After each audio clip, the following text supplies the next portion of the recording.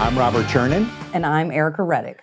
And we are thrilled to be with you for our maiden episode, maiden voyage. Yeah, maiden voyage. Of the people, by the people, and of course, for the people. For the people. Welcome. Thanks for joining us. You know, there is so much we want to start with. I don't even know where to begin, but I believe that there is a arraignment and an indictment. So we're talking about President Donald Trump, who's being indicted in New York City for apparently paying and not admitting to paying for, so what's her name, Stormy Daniels? Yeah. It's a hell of a name, Stormy, but we'll get to that. In New York City. Yeah, well, my understanding, what I believe he's being accused of is actually campaign finance violations. Because he didn't declare, so she made a campaign contribution? Actually, I mean, if he did what they say he did, he made the contribution, don't you think? So I definitely don't think we can say that on the radio. Okay. So our first bleep of the show. So look, on a serious note, let's get serious. So there's an article out regarding this whole, what I would call debacle in American history, sort of a black stain on American history. This is the first time. Joking aside. All joking aside, because it's a very serious thing. Yeah. All joking aside, there is a stain on American history. This is the first former U.S. president who is being indicted on questionable charges. Right. I mean, let's be clear. Number one, the Manhattan District Attorney, the prior one, Cyrus Vance, investigated, refused to press charges. The U.S. Attorney's Office, the federal government, the Department of Justice refused to press charges, and it's really more, campaign finance would really be a federal violation. So along comes District Attorney Bragg, who sees that this is really, let's prosecute the president. Right. Now, the same guy who doesn't want to prosecute car theft, aggravated felonies, robberies, assaults, rapes. That guy. No, that guy. Yeah. Right. So, but here's my point that I want to really sort of launch into here. Beyond anything else in all of this is, have we now become a banana republic, right? There's an article in American Mind that says we've now become a banana republic. And to set the stage, regardless of party, because this really has nothing to do with Trump anymore, this is what Trump represents. And a banana republic has a tin pot dictator. The rules change. There's no rule of law doesn't really apply, right? And what do they other than taking out the competition from Joe Biden, assuming that President Biden runs, we're now politicizing to the nth degree the apparatus in government, and we're changing rules in the middle. That's right. Right. So. Yep, you've got executive branch who is legislating with a pen and paper, right? So I'm Joe Biden, and I'm going to just surpass the Congress by just writing an executive order, right? So when you say banana republic, there's so many layers in addition to this Trump indictment. There's no respect for separation of powers anymore. Congress has obfuscated all of its responsibilities to the executive branch or the judicial branch. You've got a justice system that is now seemingly geared toward political ends rather than whether or not things are constitutional. You have the Fed destroying the dollar, destroying our place as the world kind of leader. Right. And now we're seeing this absolute erroneous, ridiculous prosecution of a former president. So you're basically saying we have a lot of other problems that take precedent, which I would agree with. Well, I just feel like is this the end of the road? Like, is this the last nail in the coffin that makes us a banana republic? What else could they do to just kind of dissolve the American experiment at this point? So I think you got to start at basics, right? The basic is, this is so not about Donald Trump anymore. Right. This is about the system, right? We talk about American exceptionalism, and basically the simple understanding, American exceptionalism is about individual freedoms and liberties, and that the government is not allowed to change the rules in the middle, and they're supposed to be one set of laws for everybody. So my question really is, right? Yeah. So Bill Clinton pays Paula Jones $850,000 to right in a lawsuit, by the way. Nobody's raiding his office. And that was rape. I don't know if we're allowed to say the R word, but that was a forcible, Bill Clinton allegedly forced himself on that person. That is correct. The Donald Trump situation was consensual. Right. So it's even worse. Agreed, but it's still, do the laws apply to everyone? Right. So you have Nancy Pelosi's husband, who buys and sells stock before legislation, making a lot of money. You have Dianne Feinstein, Senator Dianne Feinstein, who now it turns out has employed a Chinese spy as her driver for 6 years. And you have Bill and Hillary Clinton, the origins of the original grifters in Washington. Yep. There could be such a thing. And he stooped an intern in the Oval Office. Actually, it was supposedly outside the Oval Office on the backside, but that's a whole different issue. But and then you've got people like Congressman Eric Swalwell, who did Bang Bang with Fang Fang, right? Another sort of Chinese spy. No, but here's my question though.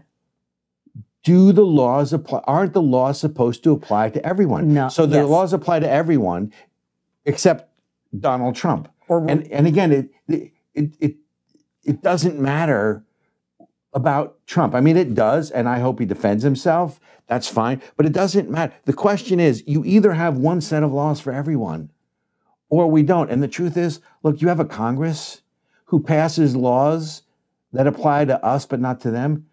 To our listeners, I hope you all understand, Congress doesn't have the same health care that you and I have. That's right. The laws they pass for health care, or Obamacare, or whatever they want to call it, don't apply to Congress. They have their own laws. Yeah. They have their own health care. They have their own pension system. So separate and apart from yours, right. Or separate and apart from Social Security and Medicaid that is protected from their own predations. It is outrageous. It really is. It makes me sick. And Democrats should be mad about this, right? You said it's not about Donald Trump. You can hate Donald Trump, the man, and recognize that what is happening is absolutely wrong, absolutely ridiculous, and nonsense. You can think what he did was immoral. You can think what he did was wrong. You can think it's gross. You can think he's a dirtbag. You can think all of the things you want. But at the end of the day, the Stormy Daniels even took back what she said. I think she's even come out and recanted her story that she was paid off. So Michael Cohen, already convicted liar, says some stuff, and we're supposed to take that guy's word. Well, look, we're politicizing sex, right? That's what this is. This is look. Let's go back to the Clinton days and the impeachment of Bill Clinton. Right. So regardless of what Clinton did or didn't do, we basically, and look, I'm one of those people that wanted Clinton to be impeached because I wanted the mark on his record, but did it rise to the level that he should have been removed from office? In my opinion, no. Now we're taking the next step where we are going after a political leader out of office because we don't like his politics. And by the way, so Donald Trump has now come out and said, look, it's not about me, it's about you, meaning they're coming after us. And that's really a lot of what this is. There are people, good people on both sides of the aisle. But most of the people belong to a single party that's trying to protect in Washington their prerogative, their money, their access to power. The duopoly. And look, Donald Trump is clearly a controversial figure. And the man is one thing, and I will say as an aside, whether you support Trump or not, I have never seen a public figure take this much incoming fire in 7 years and still be standing. That's a good point. It is unfathomable to me. It's because all of his problems and character defects were already baked into the cake. He's been in public life forever. So he's been a public figure. Exactly. He's been a public figure. So he's been this playboy, New York builder magnate guy, and all the rappers are singing about him or rapping about him, I guess. This is a person who's, got Trump stakes and Trump University and Trump Tower and Trump, Would that make him a narcissist? Yeah, probably. But we've seen interviews. Everybody saw the weirdo interview where he was like, "My daughter's hot," and the dysfunction of Donald Trump was baked into the cake, and so I think that was the mistake that the media made, was that they thought if they were brought up all these salacious things that people like you and I might think are immoral or a problem, that it would damage him. And what it's really done in the eyes of the American people is they don't see him as an elitist from New York anymore. They see him as the everyman. They see themselves in him. And that was I think that was a real misstep from the media if they wanted to take him down a peg. Right. No, I agree. Look, President Obama, accused most of the country of clinging to their guns and their religion, right? And what that really, and it was said with such disdain for the average American. So along comes Donald Trump, who gave voice to those people, let's call them the middle class, who felt that they weren't heard, who felt that Washington no longer represented them. Because the truth of the matter is, the larger the federal government gets, the less freedoms we have. You can look at Ronald Reagan's last speech. That's in there. It's the same thing. We are supposed to tell the government what to do, not the other way around. So we now have this huge behemoth government who's now been weaponized to go after a former president. Because I want to stay with that topic about the banana republic. Because a banana republic is where there's a tin pot dictator that can change rules in the middle and apply them retroactively. And the thing of this country is, not only are we a nation of laws, as I say till I'm blue in the face, there's supposed to be laws that are easily understood, that we know ahead of time, so that if you transgress a law, and it's supposed to apply the same to everyone, we've already established it clearly isn't. If you transgress the law, then there's a penalty. We're now politicizing or weaponizing, as the case may be, as they say, the tools of government or the bureaus of government, whether it's the FBI or it's the Department of Justice or it's the IRS who's going to show up at your door if you're Matt Taibbi while you're testifying to Congress, right? So the precedent, the Democrats, I think, the Democrats, I don't think, frankly, ever regret anything, but my personal opinion is that they'll regret this one, just like they did. They changed the rules to elect a Supreme Court justice. It used to require 2/3 of the Senate. They changed it to a simple majority, and then along comes Donald Trump and appoints not one, not two, but 3 Supreme Court justices. Likewise, so now we're going to get to the point. Did you just are you making fun of me? No, I'm making faces. Okay, she's making faces for our listeners, because wait, how are you making faces for listeners? Because if they're listening, they can't see your face. Can't. Well, that's what I'm saying. For the listeners, I'm making like a ha ha ha ha ha face, because that is like, if there is anything more important than the appointment of the Supreme Court, that the president, obviously everything that the president does in theory is important because he's the president. But to me, one of the most important jobs he has is to get good, constitutional, originalist judges appointed to the Supreme Court. Because when you have judges like Sotomayor, Ruth Bader Ginsburg, they start legislating from the bench. And that is, again, a contribution to a banana republic. If the judicial system doesn't work and cannot be trusted, we don't have a country anymore. People don't understand. That is what differentiates us from every other country in the world.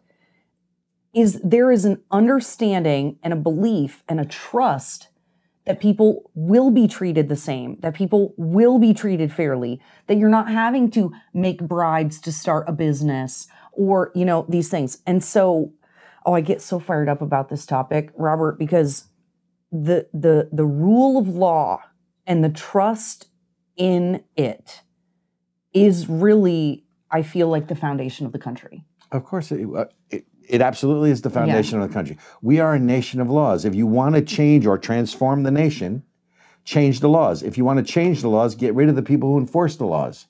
and I mean, if we're really going to go down this road, right? First you go after man's laws, then you go after God's laws. That's But right. I want to stay with the Banana Republic Okay. concept Yeah. because it really, the country was founded on three things as enumerated by the Declaration of Independence, these inalienable rights, right? Life, liberty, and the pursuit of happiness. But it's liberty, right? Freedom of speech, freedom of press, freedom of assembly, freedom of religion. Yep. That's why they came here. So we're prosecuting now a former president for essentially a misdemeanor and by the way, it's not even the Attorney General of the state of New York. She's too busy going after the NRA, of course, Letitia James. That's another conversation. Right. So you have Alvin Bragg, who's the Manhattan District Attorney, going after Donald Trump. And I forget who said this, but a grand jury, if given any information, would indict a ham sandwich. So it's not really a question as to whether or not. Well, it's true. And understand, folks, an indictment just says there's enough evidence for a trial. So, unlike Nancy Pelosi, former Speaker Pelosi, it is not guilty until proven innocent. Donald Trump does not have to go to trial to prove his innocence. He is supposed to have the presumption of innocence. And they have to prove it. And they have to prove he's guilty. So I think, can you repeat that? I don't know why I didn't. The ham sandwich part? No. Well, I mean, that was pretty funny. But no, I didn't realize that. An indictment, all it means is there's evidence enough to prosecute possibly. Well, actually, all an indictment really needs, a grand jury indictment, is that the grand jury saw a certain amount of evidence and they believe that it's warranted, a trial is warranted, and therefore to be brought up on charges. There's no proof, there's no casus belli, there's none of that. I think this is really important for people to actually understand. Agreed. So there's not like lawyers in there debating and really having it out like you see in a trial. Well, the grand jury, first of all, the grand jury proceedings are secretive, so you don't really, unless you're in there. But there are lawyers for both sides that are presenting evidence and countering evidence. At the end of the day, the grand jury retires, considers the evidence, and then determines whether or not there's enough information for trial. Essentially what this is an impeachment. When you impeach a president, all it is it says there's enough information. Impeachment doesn't remove them from office. The House impeaches. And then they transfer the trial to the Senate. The Chief Justice of the Supreme Court presides over the Senate. Folks, if you haven't learned your civics, this is all going to be new to you. Yep. But hopefully not. So likewise, impeachment is like an indictment at the federal level or within the government, really. Yeah. You impeach the president or you can impeach an officer, a senator or whomever, and then it goes to the Senate for a trial. An indictment just says the grand jury thinks there's enough evidence, and now it's going to go to trial. And again, you look at all the different politicians who have come out of that says that this is an abomination because of the political aspect of it. If you want to go down this slippery slope, look, I understand why people don't like Donald Trump. I'm from New Jersey. I know 100 guys from Queens who are like Donald Trump. They're all like that. They are loud. They are braggadocious. They're braggadocious, arrogant, and I understand why people might have a problem with that, and certainly his personality. I get that. But we are setting a precedent to try a former president on a minor misdemeanor charge, a technicality on a campaign finance law. I mean, look, I understand they couldn't get Al Capone on anything substantive. So what did they do? They got him on process. They got him on tax evasion. Yep. As the accountant in the room, you know about that, right? They got him on tax evasion. Yep. So it's the same thing. So this is, let's get Donald Trump at any cost. And like I said, at this point, this is so far beyond just Donald Trump. This is about the country we live in going down the road. And even Bill Maher, that dyed-in-the-wool liberal, who's now, by the way, in the conservative wing of the Democratic Party, if he's there at all, said, I don't want to live in a country where all we do is go after our ex-presidents to bring up charges. And that's what we're going to be. So folks. Even Jimmy Dore, who's a total leftist, like way left wing, is saying the same thing. Right. So that's when Bill Maher and Jimmy Dore agree with Robert Turner and Erica Reddick. By the way, I'm Robert. The pigs might be flying outside. I'm not sure. Hell may have frozen over. Look, I'd say to people, I don't care who's in the White House. It's our house. It's the people's house. And what they're really trying to do, in my opinion, is tell the American people that their elections don't matter. You can't now elect so you can elect who you want. You just can't elect someone like Donald Trump or someone who is going to upset the status quo in Washington, which is all about power and money. That's right. Now, look, we're getting flagged, which I think means we're out of time. Yeah. So, folks, We're going to go to break. we're going to go to break. Thank you for joining us on Of the People. Stay tuned. I promise you, we will be right back.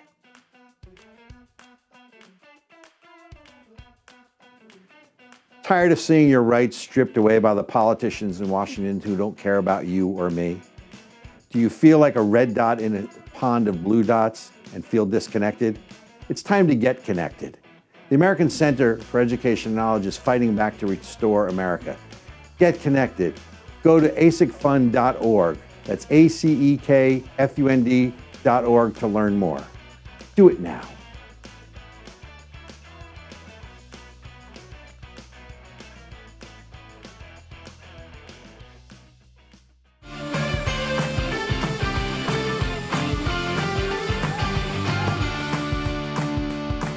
Hello, and welcome back to Of the People.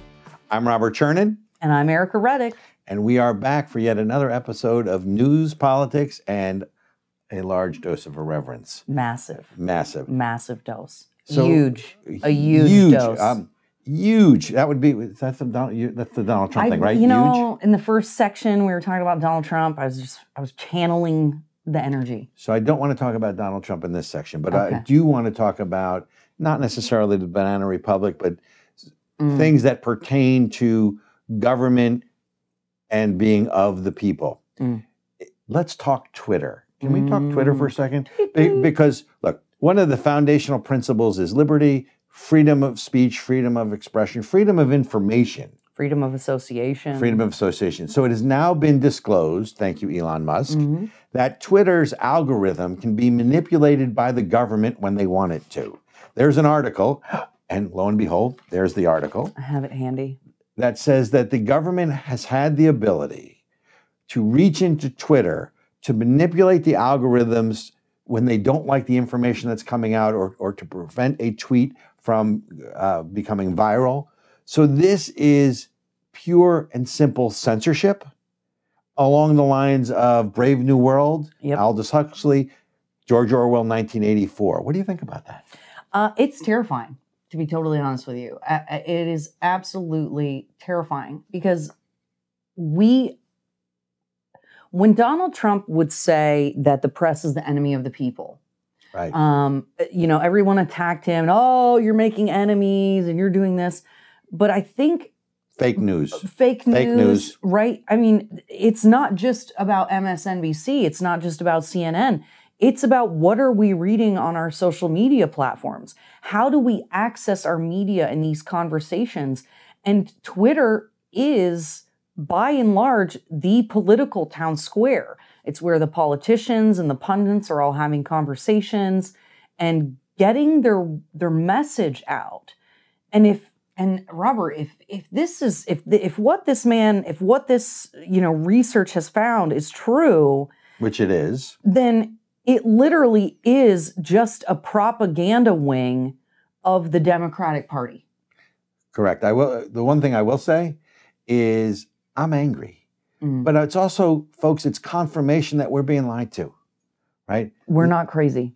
Well, maybe. Not certifiable. Not certifiable. But look, Jack Dorsey, the former CEO of Twitter, got in front of Congress and said, we do not manipulate the algorithm, which I guess technically is true because he's not manipulating it, the government is, right? And it's now proof positive that they're gaming the system, right? So going back to COVID, right? We were told COVID was a lot of things that clearly wasn't. We were told the vaccines were clearly, certain things that they weren't. We were told that masks work, and they clearly now proven that they don't. So they controlled all the information that had any challenging scientific studies that did not comport with, or line up with, that's right, the government's narrative. So the government is controlling the information. Then they tell you to stay at home and then make you rely on the internet to get information. And now it's proof positive that they're controlling what we hear, or more importantly, what we don't hear. Yeah. So I guess I'm not really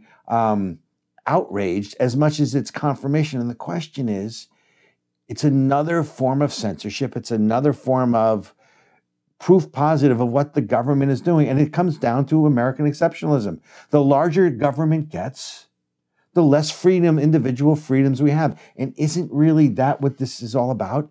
This is about either we're going to tell the government what to do, or at this point, the government's going to tell us what to do. And that's not the country that I grew up in. Yeah. And that's not the country that this was, that was founded in 1776, more importantly in 1787 with the Constitution.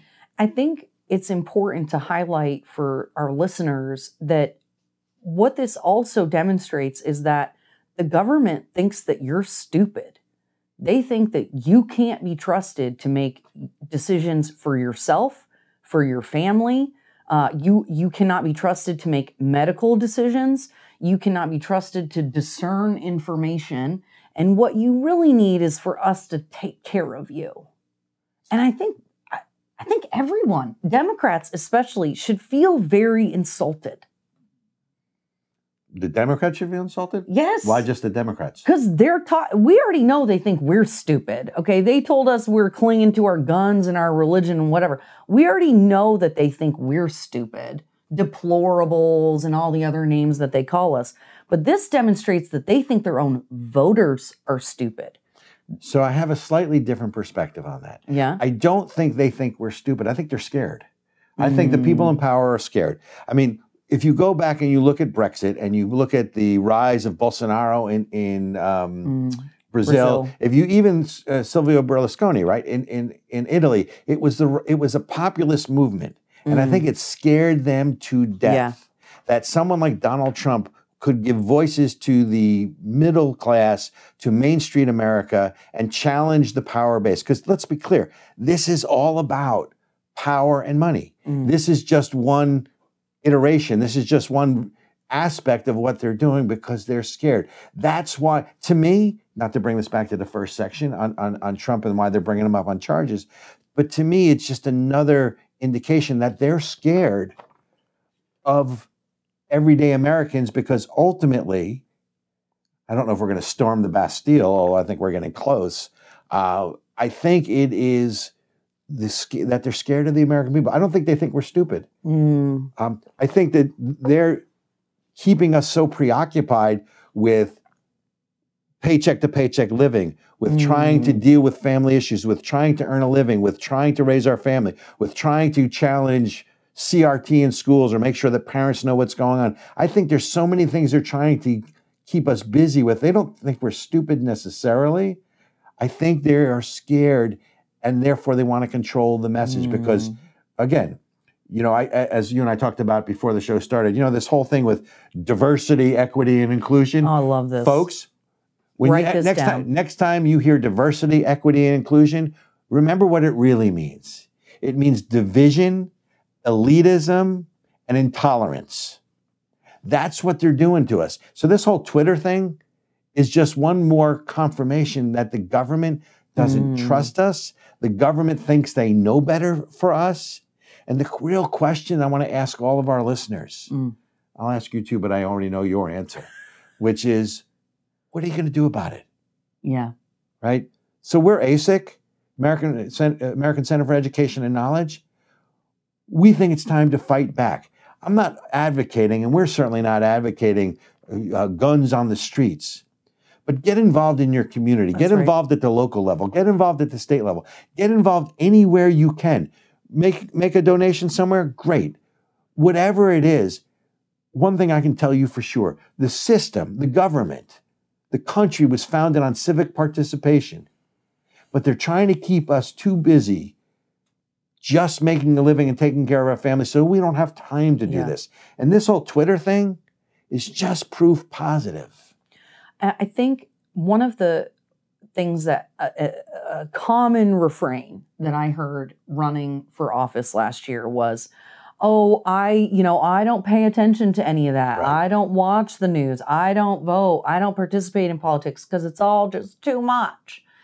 And what I would say to those folks is, you might want to stay out of politics, but politics doesn't want to stay out of your life. They are coming for you, and they're going to take your stuff, and they're going to interfere with your life, whether you like it or not. And your religion. And your religion. So you may not think that you have time to participate on your, going to your city council meetings, volunteering to be on a committee or a commission in your town or your county. But the way I see it is you don't not have time, because they're going to continue to make these crazy decisions that are going to affect your life. And you're going to have to continue to mitigate, stretch, give up more of what you earn, give up more freedoms forever and ever and ever until the end of time, until they take everything from you. And so and we'll all get to wear burlap sacks. It'll be great. Because I look good. I look good in burlap, don't you think? I think I look good in burlap. Brown. Personally. I could see brown being a I'm good more color. I'm more of a blue tone guy. Do they make blue burlap? I don't know. I can dye it blue, I suspect. I don't know. But, in 1984, I'm pretty sure they were all called brown shirts. Ooh, good point. Just saying. Nice face too. Good point. So nice to know I can get her to laugh on such a serious topic, folks. Yeah. Look, we don't want to preach. We don't want to. Yeah. I do. I definitely want to preach. You might. What we're really saying, look, when you look at the education system, when you look at the fact they don't want parents to know what's going on in schools, when you look at the money, by the way, folks, you want to know what's going on? Follow the money. When you look at all the money that the teachers' unions take in and then funnel to politicians who do nothing but make sure that they still get more money, and they don't want you to have anything to do with education because they know better than you do, right? That's that whole division, elitism, intolerance. Yep. Because what we're talking about, and really, the culture war is about wokeism. And anyone who doesn't understand that wokeism is a new religion and an intolerant one has clearly not been paying attention. I don't care whether it's social justice warriors or Black Lives Matter or any other of those organizations. They're all rowing the boat in the same direction. And it basically is they know better than you do or we do. And it's about individual liberties and freedom. It's about personal responsibility, because that's the other thing in all of this. We are creating a society of victims. Yeah. Because now they're going to tell you not only what's wrong, but who to blame for it. And it's, if you happen to notice, it's never the person behaving in a certain way that is the cause of their own upset or frustration. No, it's somebody else. It's never your fault. It's always someone else's fault. See, now I grew up, everything was always my fault. I mean, that's, there's you and I grew up in religious circumstances, right? Where people were religious, and you are told that you're a certain kind of thing, and this is how it's going to be, and God is like this, and you are like this. And I think there's a place for that, right? There is a comfort in knowing that I suck and am not good enough on my own, and that I need a savior, right? And that in that, but in that, it doesn't relieve me of responsibility for the behavior. It just means you are responsible for your behavior, and there is something out there that loves you enough and accepts you for who you are, but also knows that you're flawed and that you need to fix those flaws. Are you saying I'm flawed? Yes, absolutely. Boy, that's harsh medicine for me. I know. You know how delicate my ego is, right? You are handsome. Folks, you are stunning and brave. As long as I'm stunning, as long as I'm not pretty, it's okay. I don't want to be pretty. Handsome, I'll take. Look, folks, we're getting a little far afield here. I want to come back to what we talked about, which is basically government censorship. That's right. Right. This is, if you're a movie buff, this is what was the movie? It was The Running Man. Oh. And the Bakersfield Massacre, where the government, that was Arnold Schwarzenegger and Richard Dawson. Yep. The government changed the video to show something that wasn't reality. Well, now the government is changing the internet so that you only get to see what they want you to see. If that's not government control, and that's not censorship to a level which I guess most people either didn't know it or are okay with it or are too busy living their lives as you should be. And they don't really, one of the things that is incredibly insidious about everything that's gone on the last few years is how much of it is to pull society apart, is to pull us away from Divide each and other conquer. so that we think we're the only ones. Okay? So if they can censor this information on Twitter, if like one of our clips got taken down a couple days ago for medical misinformation, even Right. though everything we said was true. I've had multiple community guideline strikes on my YouTube channel, and it's all things that are true, but they don't want you to know. It's why they got rid of the dislike button on YouTube. They want you to think that you are alone in the world, and they don't want you to see other people saying your opinions. They don't want you to see other people having had things I'm not even sure I'm allowed to say on the radio anymore. We can always bleep you out. But you know, like I have tons of friends who had. I'm trying to think of how I can say this and make sure we don't get in trouble. Who have had unfortunate circumstances as a result of a medical intervention that has recently been forced upon the public. But if they talk about it on their social media, like Twitter, they're taken down. They're given community guideline strikes. They don't want you to know that there are other people out there like you. And that is one of the scariest things about this censorship to me. They want all the red dots to think that they're living in blue ponds and there's no one else out there but you.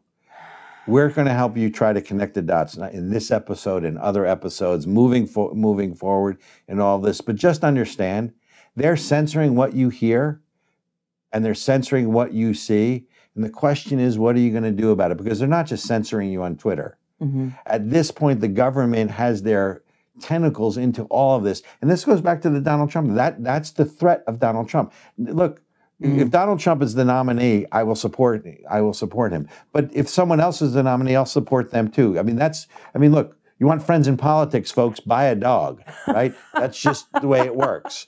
Okay. And we'll probably have 16 people in the Republican primary, and that's healthy. We want healthy debate. We want disagreement. We want choices. Yes. What we don't want, what I don't want, what we can't afford is for the government to control what we hear and what we see. Because you know what?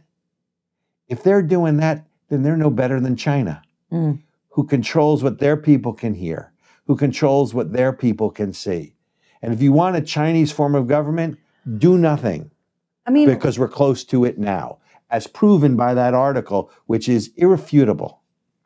What say you? I think that's closing. No, I think that's a really good point, Robert. The question is, what would set us apart at this point? We're sitting here thinking we're all high and mighty as America. Oh, we got a constitution. Oh, we got separation of powers. Oh, we got whatever, which is being eroded. But when the Fed is outside of government control, they're tanking our dollar. They're, all of this crazy stuff is happening. It's all a coincidence. The fact that it's happening at the same time is just a coincidence. And if you believe that, there's a bridge in Brooklyn I'd like to sell you. It's old, made of wood, but in really good condition. But really, what? How are we better at this point? We're not. We're clearly not. That's the Banana Republic thing. That's the Banana Republic thing. When Ben Franklin left the Constitutional Convention, we're going to end on this note because we're going to have to go to our sponsors. But when Ben Franklin left the Constitutional Congress in 1787 in Philadelphia, I believe it was the mayor's wife, as the story goes. I certainly wasn't there.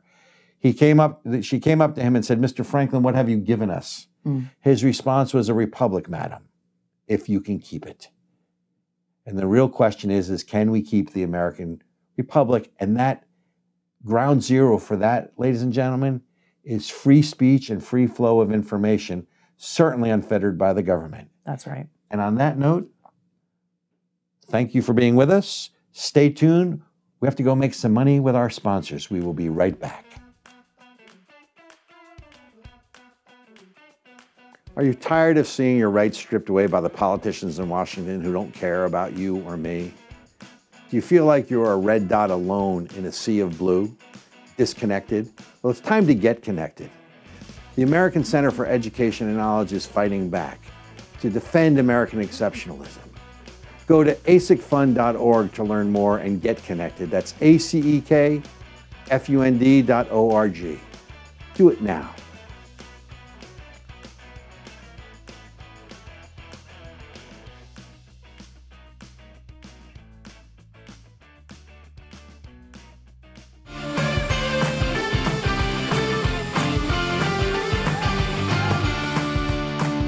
Hello.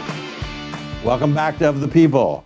I am Robert Chernin. And I'm Erica Reddick. And we're back for another segment of news, politics, and large dose of irreverence. Yeah, the irreverence is the best part, don't you think? Yeah, it's necessary. It is, because there's so much going on. If you don't laugh, sometimes you cry. Literally. Literally. In fact. Literally. So we've covered... I'm a big crybaby, Robert. I don't know if you know that about me. I'm learning.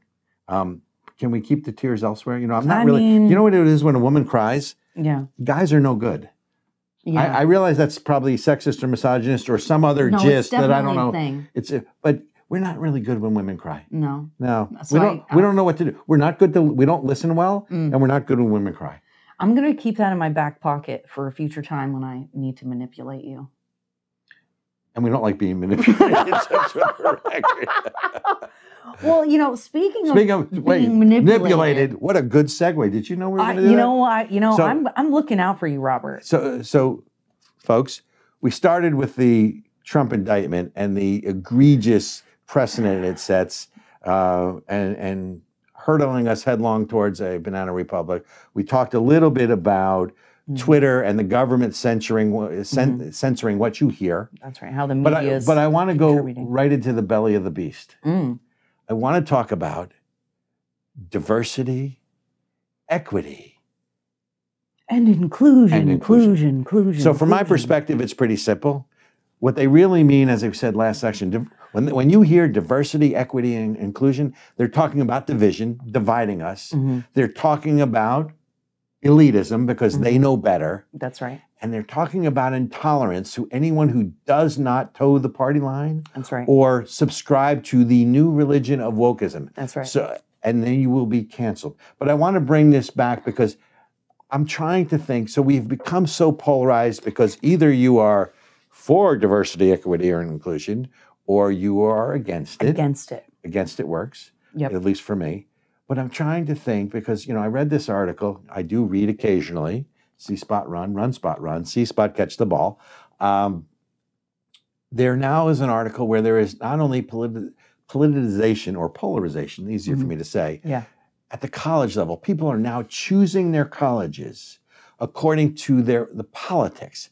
And if we're not divided enough, because I'm sick and tired of the politicians dividing us into little boxes and pitting us against each other. But if it's now permeated to the level that people are choosing their colleges based on red or blue or their politics, where do we go from here?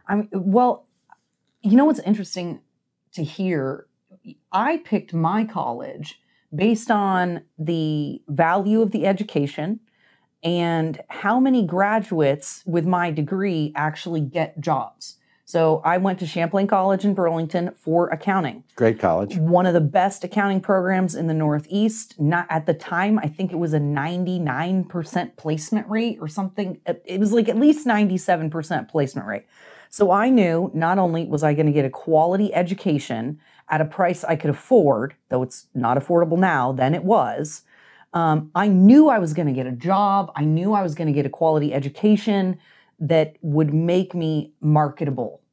Well, that raises a question. Do people actually go to college now to get a job? Because if you're going to college to get a job, then I would assume that you would want to make sure that there's competition. Because let's be clear, that job you're going to apply for, so are 100 other people.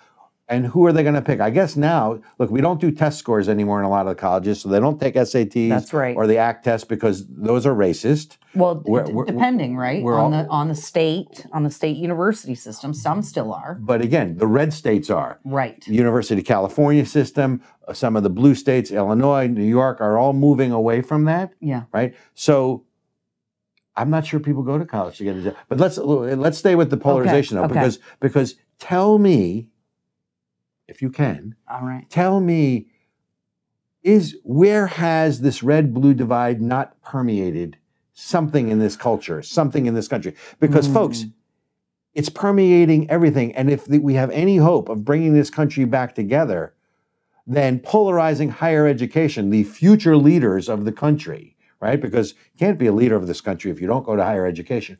Another myth and a canard, but that's a different issue. But Erica, is there an aspect of society, education or otherwise, that is not now polarized and that hasn't permeated everything? No, and that I think is a real problem. It's in education, it's in sports, it's in entertainment. The avenues, the things that we used to do, the things that we used to do together as a culture, as a society that brought us together where we could set aside our differences, sports, education, entertainment, it is in everything. Dating. I read articles in the youth that are dating. Yeah. I'm an old married guy, right? Different, but 20s, 30s, people who are saying they are now picking who to date based on their politics. Absolutely. In people's profile, that's crazy. They're saying that they even have divided dating apps. Oh God, I do not remember the names of them. We're not plugging any. We're not plugging any of them. But the point is, there's now a liberal dating app and a conservative dating app. You've got conservativetherapist.com. You've got. I mean, we're literally creating a dual economy. Right, left. And going back to education, right? And I agree with you. So the other problem I have with this, so we're also dumbing down the system. University or even high school was supposed to challenge you intellectually. It was supposed to help you learn how to think. It wasn't so much what you thought that was important. It was teaching you how to think. Right. It was teaching you how to analyze things. It was teaching you how to compete in the world. Because isn't that what so now education is about turning out a product or student, right, that thinks in a certain way. Yes. And believes certain things, which to me is proselytizing, right? Ooh, religion. Ooh. Isn't that proselytizing? I mean, so we only want, because higher education used to be this cauldron of ideas, where you would want to have vigorous debate and disagreement, which was supposed to be good. Now, if we disagree, we're going to go our own ways. You're going to the blue colleges, you're going to the red colleges, and you're going to be in this echo chamber. It's bad enough to be in an echo chamber of news, where you only listen to news that reinforces what you think. Now you're going to be in an echo chamber of higher education that is only going to teach you things that are going to further reinforce the great divide. Wow. I'm about America. I'm about this country, and I'm about trying to find the things we agree on to bring back the cohesion in this country to the fundamental principles of liberty, individual liberties, personal responsibility, and those things. And we can talk about this whole victimization. We're all victims now. We're all racist and we're all victims. But and now we're doing away with meritocracy at the college level. Yeah, that's racist. Well, no. Country's racist, so therefore normal racism is no longer racism because it's overshadowed by systemic racism. And if you think I know what the hell I'm talking about, I have no idea. But that's the thing. They say that meritocracy is racist. They say that showing up on time is racist, being punctual, having grades. Grades are racist, apparently. Which is what you're learning at the blue colleges, because I know you're not learning that at the red colleges. Absolutely not. And it always makes me wonder when I hear this stuff, if the people sharing these ideas, sharing these beliefs, realize that they're actually the ones who are racist. A meritocracy is the foundation of Western civilization. We moved away from, at least we were supposed to be moving away from having royalty, kings. The kings and queens or whatever, dictators decide where you go, what you hear, who you can be friends with, and all of this other stuff. What we replaced that with was a meritocracy, giving people the freedom to rise and fall based on their own level of willingness to work, their willingness to sacrifice, and their ability to utilize the gifts and talents given to them at birth. You want to know, to me, where the rubber hits the road? So let's take Bill, make up a name. Okay. So Bill goes to college to be an engineer. Okay. Bill is not the best engineer, but Bill is either the right race, or he's the right religion, or he's the right political persuasion, whatever he is. So he gets this job not because, as an engineer, to build this bridge, not because he's the best guy, but because he meets this certain check the box diversity, equity, and inclusion box of he's the right guy. Right. I don't want to drive over that bridge. Not really. The guy that builds that bridge, I want the best engineer from the best school, with the best design that is going to be structurally sound to build that bridge. If we don't want that guy or woman, whoever it ends up being, right? What have we become? Because it is hard enough to be human, it is hard enough to be a human being, if we're not striving to be the best that we can, right? And we can bring this into religion, right? Yeah. You know, we're striving to be in God, like in God's image, right? You want to be the best you can be. Right. And competition is okay. It's good. As long as you are not a quote unquote good loser, right? And I say good loser because there's no such thing as a good loser. You should also not, by the way, be a bad winner. But in life, there are only winners and losers, and how you handle losing is supposed to make you better. Now losing just makes you a victim and tells you who to blame for it. And then you become virtuous for that. And you become, but that's what we go back to college. That's the red and the blue divide, or I guess this is my right. This would be red and that would be blue, but you get the idea. So I'm trying to understand some place that this red-blue divide is not permeating. I mean, we are moving so far apart as a country. Right? You know, you talked about aristocracy or royalty. This country, ladies and gentlemen, was founded on a common set of beliefs. It wasn't a common ethnicity. It wasn't a common caste. It wasn't an aristocracy. Right. It was founded on a common set of beliefs. And those beliefs are only two things. And if you listen to the first segment of this show or the second segment of the show, this will not come as a surprise to you. Individual liberties and personal responsibility. You're supposed to, and the third, by the way, the fine print, is you're supposed to look out for your neighbor. Not as your brother's keeper, but as a sense of community. That's right. Because what's the expression? We didn't all come over on the same ship, but we're all in the same boat. Oh, I like that. Right? I mean, that's what this is. We're supposed to focus on what we have in common, and now we're focusing on what divides us. And in a college. What's so important about what you just said is that if we actually behaved that way, it would solve the problems that the left says that we have. That they perpetuate. So, when we hear words like systemic, right? I think people like you and I automatically dismiss those things because at this point, the rhetoric is so outrageous and the stuff that they say is wild. And unfortunately, it gets in the way of discussing areas of life or American culture where there are legitimate issues, where Black people really are being kept out. I talk all the time, or people have probably heard me talk about my husband being in Hollywood. He is a film person. He is a dark-skinned Black man. And for years, the only gigs his agent sent him were thug number 1 or drug dealer number 2. There are legitimate problems, but when we stop focusing on what actually matters in the areas where it is actually happening, and we say things like being punctual is systemic racism. Wait, math.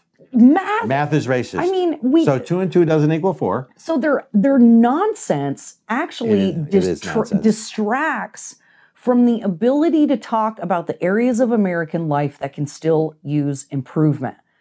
But this idea that it's the meritocracy that is the problem, when that is in fact why we had Black Wall Street, Black millionaires. We had Black people in Congress immediately outside of slavery. They themselves are actually dragging Black people back down into Jim Crow. Because they want to. Because it's intentional. Sorry. It makes me so mad, Robert. I don't blame you, but there's a reason and there's a purpose here. Yeah. The purpose is to keep America divided. Divide, delete, right? Diversity, intolerant. equity, and inclusion, folks. Repeat after me. Diversity means division. Equity means elitism. They're going to pick the winners and losers. And I guarantee you, it's not going to be anybody listening to this program. And inclusion is its opposite. It's intolerance. It's intolerance. That's what they're preaching and that's what they're selling. So the next time you hear diversity, equity, and inclusion, division, elitism, intolerance. And intolerance. And it's the intolerance because they don't, look, we want a vigorous debate. That's the other thing. You're supposed to debate at university. You're supposed to debate in public.